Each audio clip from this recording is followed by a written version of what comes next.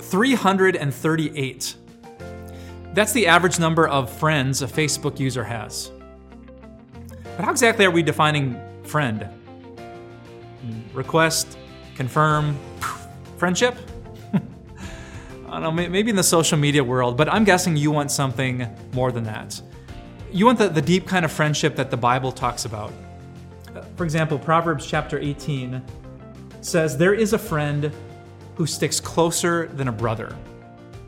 Wouldn't you love to have the kind of friend who would just stick with you even deeper than your own family would? Yeah, me too. So how do we get there? Well, maybe I can share 3 keys to maintaining and establishing great friendships. 3 things to remember if you're craving these kind of friendships that so many of us are. They come from a Marquette psychologist named Deborah Oswald. And she said this: number 1 is self-disclosure.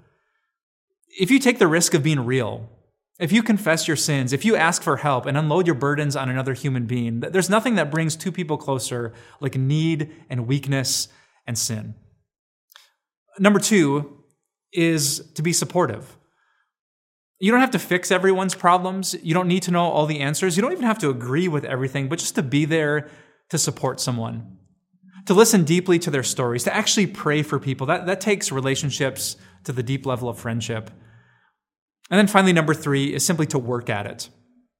One of the struggles so many of us face in the digital world is that we're trying to keep up with hundreds and hundreds and hundreds of friends and never actually make a single good friend. So maybe carve out some of your social media time to focus on those 4 people, those 2 people, just that one person.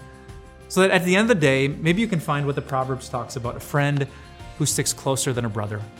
Now, friendship is not easy in the grown-up world, but these tips can help us get there and enjoy one of God's best blessings.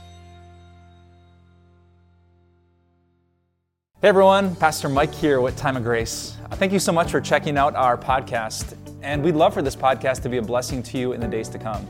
So if you could share this podcast, subscribe so that every episode ends up in your feed, or just leave us a review, we would love more and more people to hear this message so that their lives can be surrounded and blessed by the grace of God. Thanks again, and have a wonderful day.